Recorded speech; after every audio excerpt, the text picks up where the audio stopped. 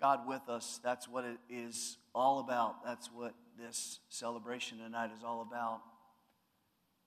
And that Jesus came to earth. That God decided in his miraculous grace and mercy and his love that we can't comprehend to come to us because we couldn't go to him.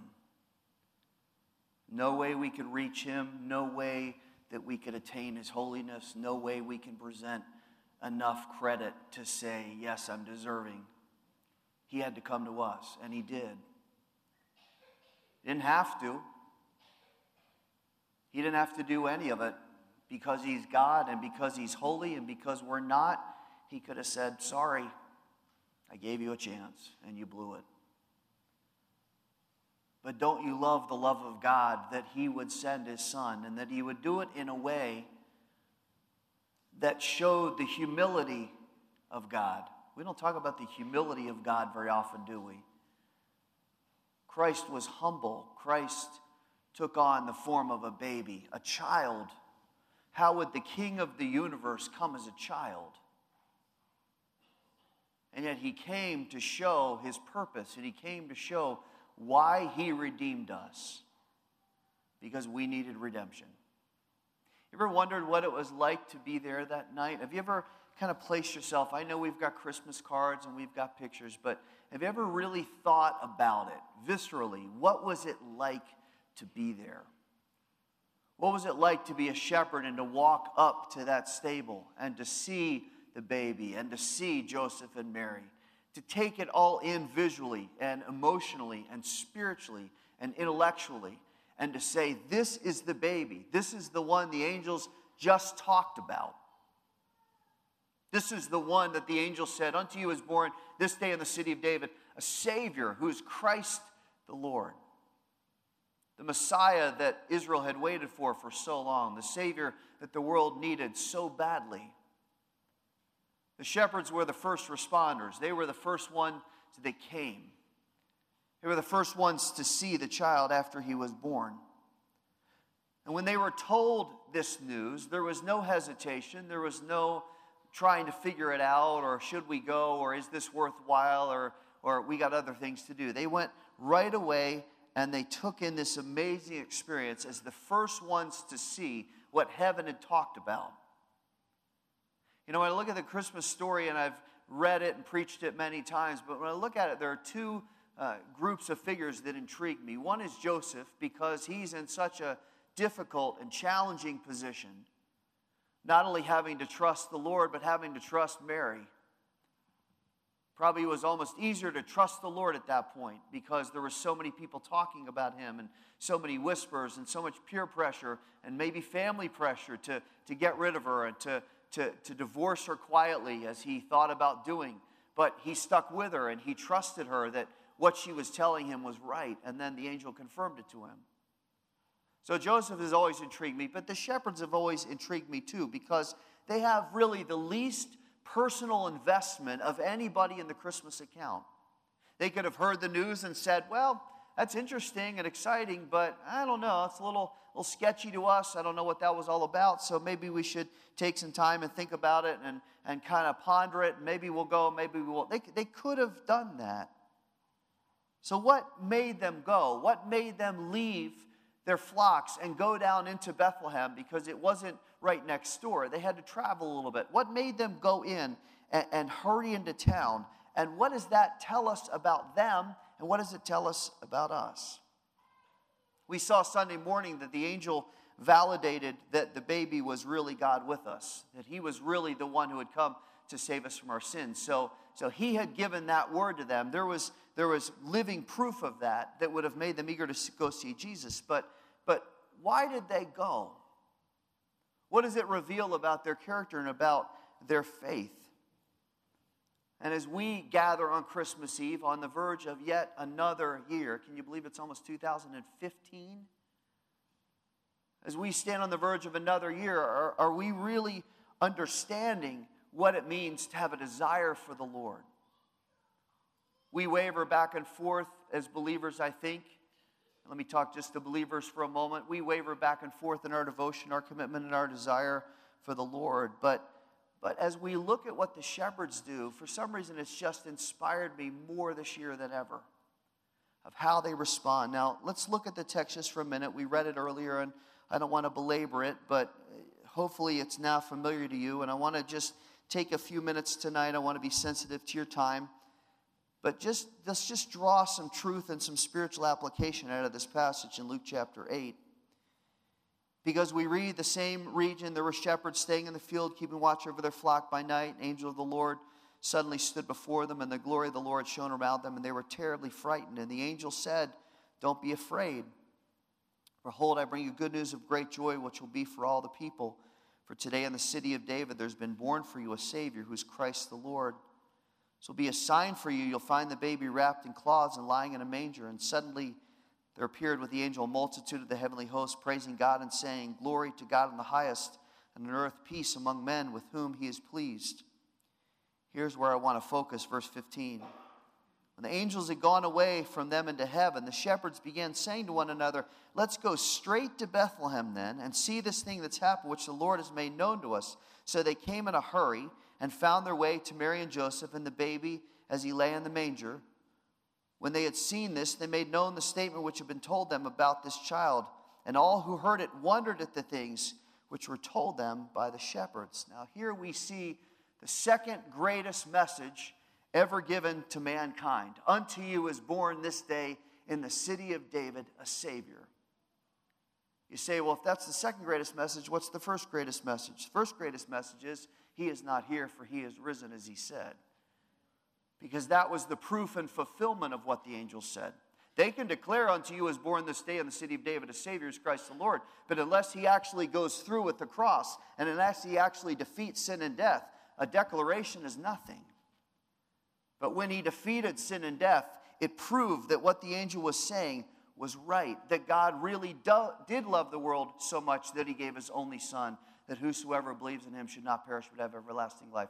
This was the validation that was here by the angel. And I pray, as I said earlier, that every single person in this room knows that truth tonight. If you don't know that truth, if you have not trusted Christ as your Savior, I would be remiss in not saying before you go, you need to trust him. You need to put your confidence in him. God sent his Son to die and rise again for you, to deliver you from sin. And if you walk away from that, you're missing the opportunity God has given you to be forgiven and redeemed for your sins and to be secured with eternal life forever. Now that was the message that came to the shepherds. And it seems odd, it's always seemed odd to me that this message didn't go to some king or some prophet or some person that had wide reach in terms of their influence. Why not go to somebody that had the authority and the respect socially to make this declaration and to let everybody know? It didn't make any sense on face value to go to a shepherd. Because shepherds were not exactly model citizens. We could use the word sketchy or shady. That would be a good word to describe who they were. They were not valued in society. They were really the dregs of society. They were held in contempt socially, and they were viewed as highly questionable morally, and they were considered so untruthful and so unreliable that they weren't even allowed to testify in court because their reputation was so sullied and so bad in society that when you saw a shepherd, it was like, ooh, I can't be anywhere near them. So God sends his angels not to a king and not to a prophet and not to a priest. He sends his angel to shepherds.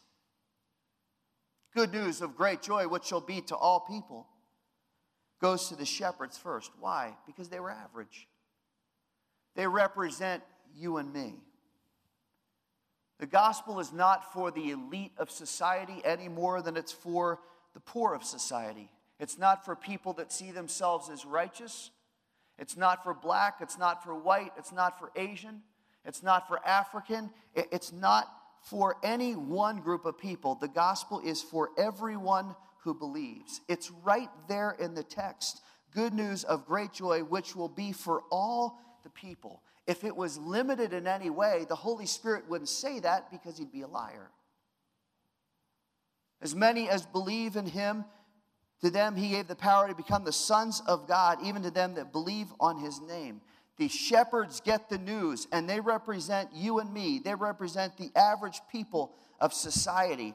And here, they're people that are carrying a lot of social baggage with them. They're seen as morally compromised. They're seen as having a stigma.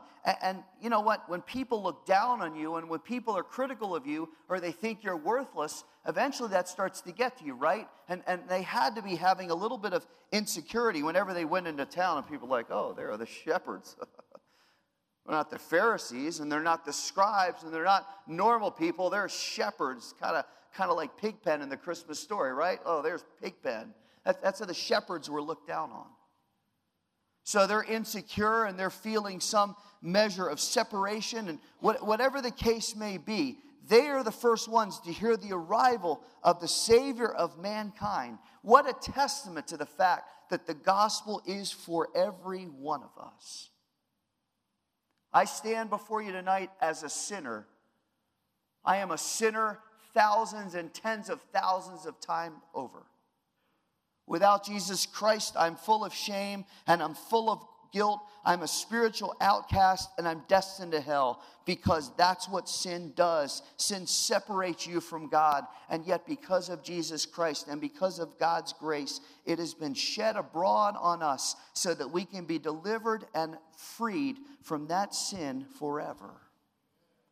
I don't know what baggage you came here with tonight. I don't know what you're carrying tonight. I don't know what's weighing on your spirit tonight. Whether you don't feel good enough for the Lord or you say, Paul, it's a great message, but you know what? I've got so many sins and I've done far worse things than you could ever imagine. God couldn't possibly forgive me of that. And I'm telling you right now, he can and he will. The message went to the shepherds, the average people, the dregs of society, the outcasts. They represent you and me in our sin. And God said, I've got good news of great joy. It's to all people, and you're going to hear it first. You're going to hear it first. And I believe that's part of the reason when you look at the text why the shepherds are so excited by the news. It really struck me as I looked at verse 15 and verse 16 this year, how much anticipation they had about seeing Jesus. And it's really marked by two details. One is that nothing in the text, I can't find it. I looked at all four Gospels. I can't find anything in the text that suggests that they took time to make provision for their flocks. Even though it's their livelihood, even though it's what they do for a living, whether they're self-employed or whether they work for an employer, they are responsible for those sheep as they're sitting out in the wilderness. And we all know that sheep, when they don't have a shepherd or when they don't have a sheepdog, are prone to wander away. So to leave their flock in the middle of the night would have been reprehensible and it would have caused them to lose their livelihood. You say, well, they got somebody to look after them. It's the middle of the night. Who's going to get out of their bed in the middle of the night and go out to the field and watch the sheep while they bother to go into town and find out of some baby that some angel told them about? Even if they could do that, it would have taken a lot of time for them to find somebody to handle those logistics. But the text says, look back at it, the text says that they went straight to Bethlehem in a hurry. There was no time to hesitate. They had just heard good news of great joy. And that news is so profound and so life-changing that they drop everything and go to verify it. There's no time to be distracted. There's no time to be dissuaded. There's no time to debate it. The message was too great. And I was convicted by that as I was studying that. I say, how often do I fail to feel that way about living for Christ? How often do I fail to feel that way about the Word of God? So many distractions. I cannot believe it is Christmas Eve. Seriously. Like that December went. So many distractions, so many things on our minds, so many things pressing, the stress, the anxiety, and did I get the right gift, and did we get everything done, and has the food all been made, or when are we going to the family's house, and this, and this, and this, and this. And we don't have the understanding, I think, not being critical, I'm being critical of myself, we don't have enough time of understanding that we need to drop some things and focus on the Savior. They were in a hurry. They went right to Bethlehem because the news was life-changing and nothing was going to take priority over that. But by leaving, they risked losing everything. By leaving, they put their lives and their livelihood at risk.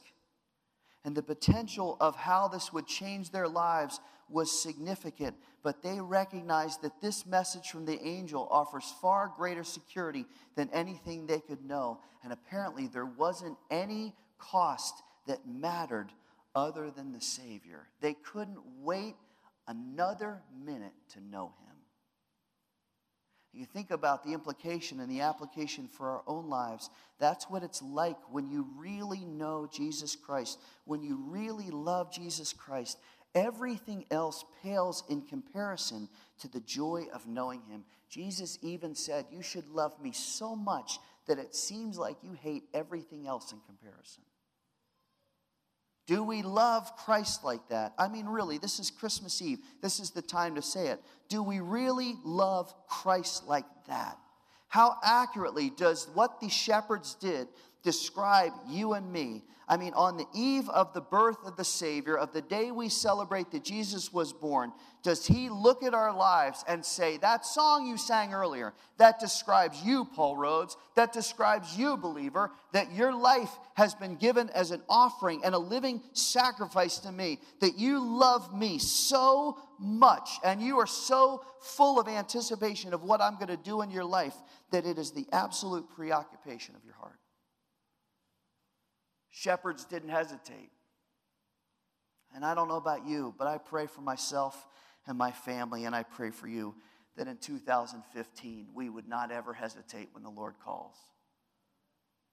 That when God moves, we would say, how quickly do you want me to move with you? I'm not even going to hesitate because you're about to work.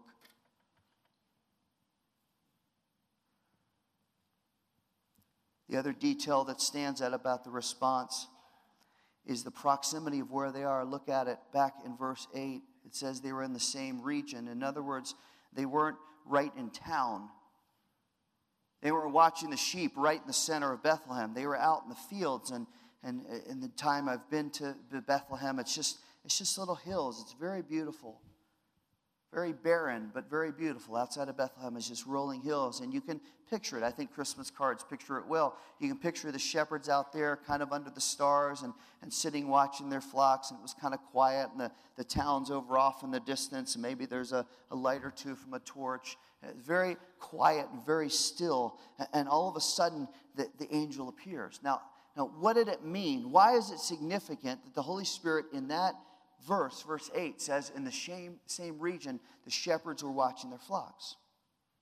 Well, it's very likely from historical research that these were the ones who were watching the sheep that were sold to foreigners who came to the temple to make a sacrifice. We know when Jesus came into Jerusalem on Palm Sunday, what we call Palm Sunday, that he went into the temple and he was angry because people were selling sacrifices to foreigners who were coming in and didn't bring a sacrifice. So they think, well, why bother carrying the sheep or the dove all the way to Jerusalem when we travel? Let's make it easy on ourselves. Let's get one when we're there. And people had set up in the temple, in the church lobby, and they were selling the sacrifice to the person coming, hey, yeah, I'll take one of those. And they'd gouge them in price, and then they'd buy one, and they'd walk in, hey, we brought our lamb.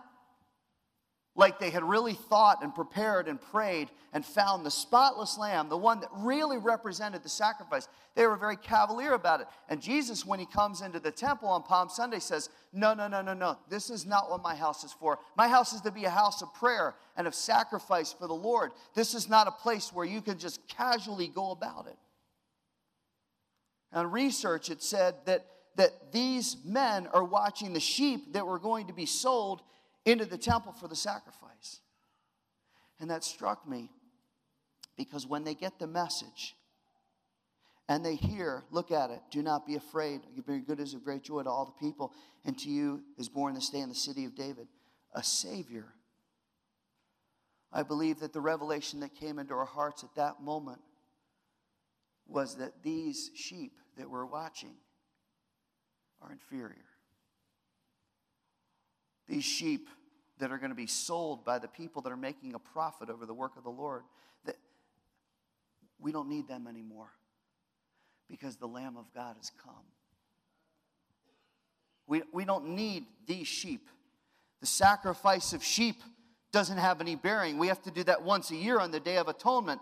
And that's not needed anymore because God has sent his own sacrifice. He sent his own Savior, and this Savior will be forever.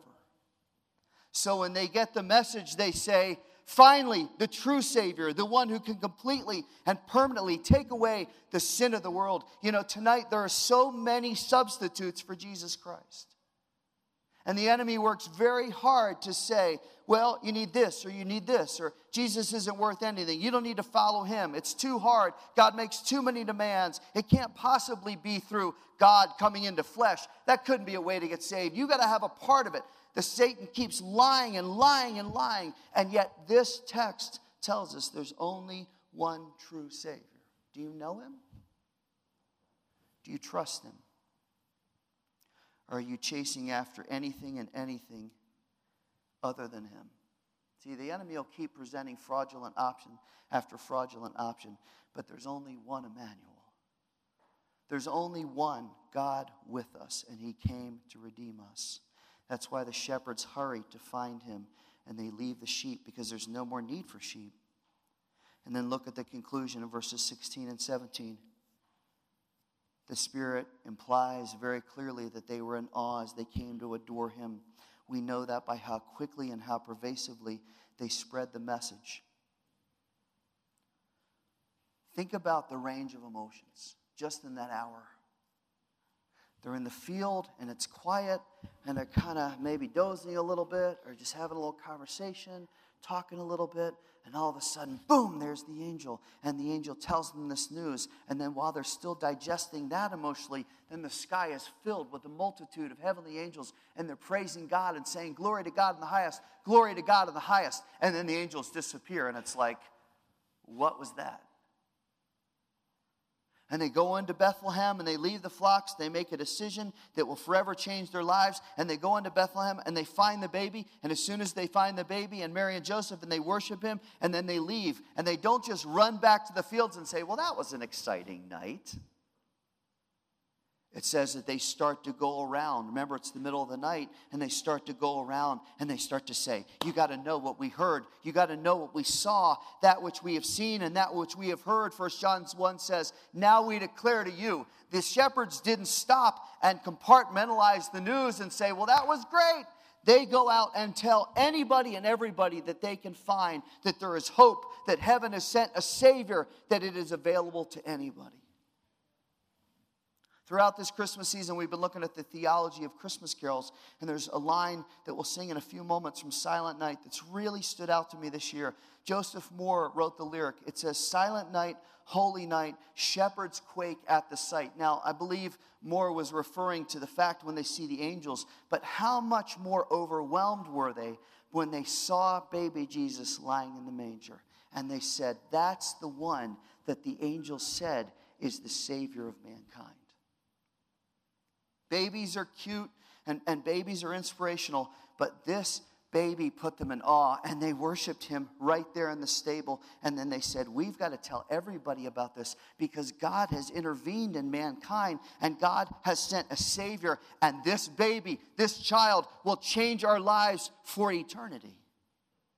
This is the baby that Herod will strike out at and try to eliminate into desperate gasp by the enemy. But this is the baby that the wise men will come and worship. This is the baby that will grow up and fulfill the law. This is the baby that will go to the cross. This is the baby that will defeat sin and death forever. God with us. God with us. I loved that Spurgeon video because it is a fact, forgive me, that we take for granted.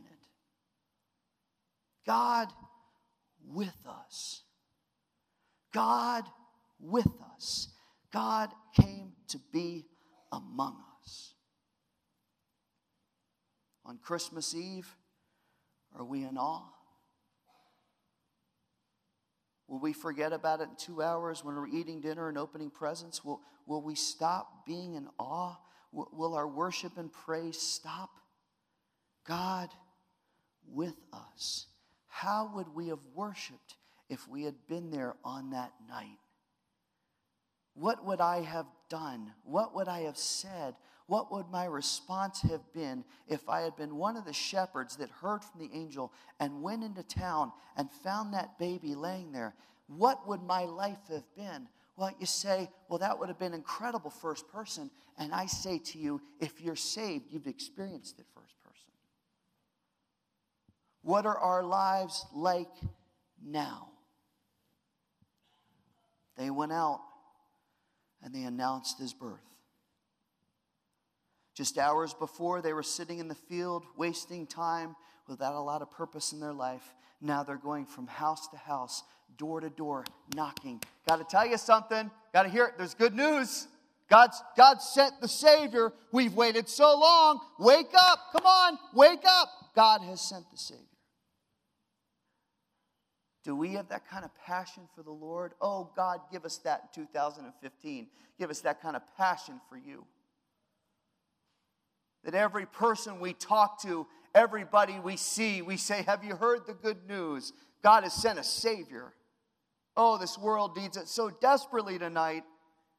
It so desperately needs a Savior. And God hasn't sat back and said, tough luck. God has said, here he is. Here's Jesus. They saw the baby. They saw God with us. And they went out rejoicing. Joyful and triumphant in anticipation of what Christ would do 33 years later when he went to the cross and then defeated sin and death forever. God has come down and been with us. And the reason he came down is to redeem us. If you don't know him tonight, if you've never trusted him, I said it earlier and I'll say it again. Right now is the time to trust him. Not in 10 minutes, not in 10 hours, not next week, not as the new year begins. Right now is the time to trust him. God sent his son so that we can be redeemed from sin. And if you've never done that, I pray you'll do it right now.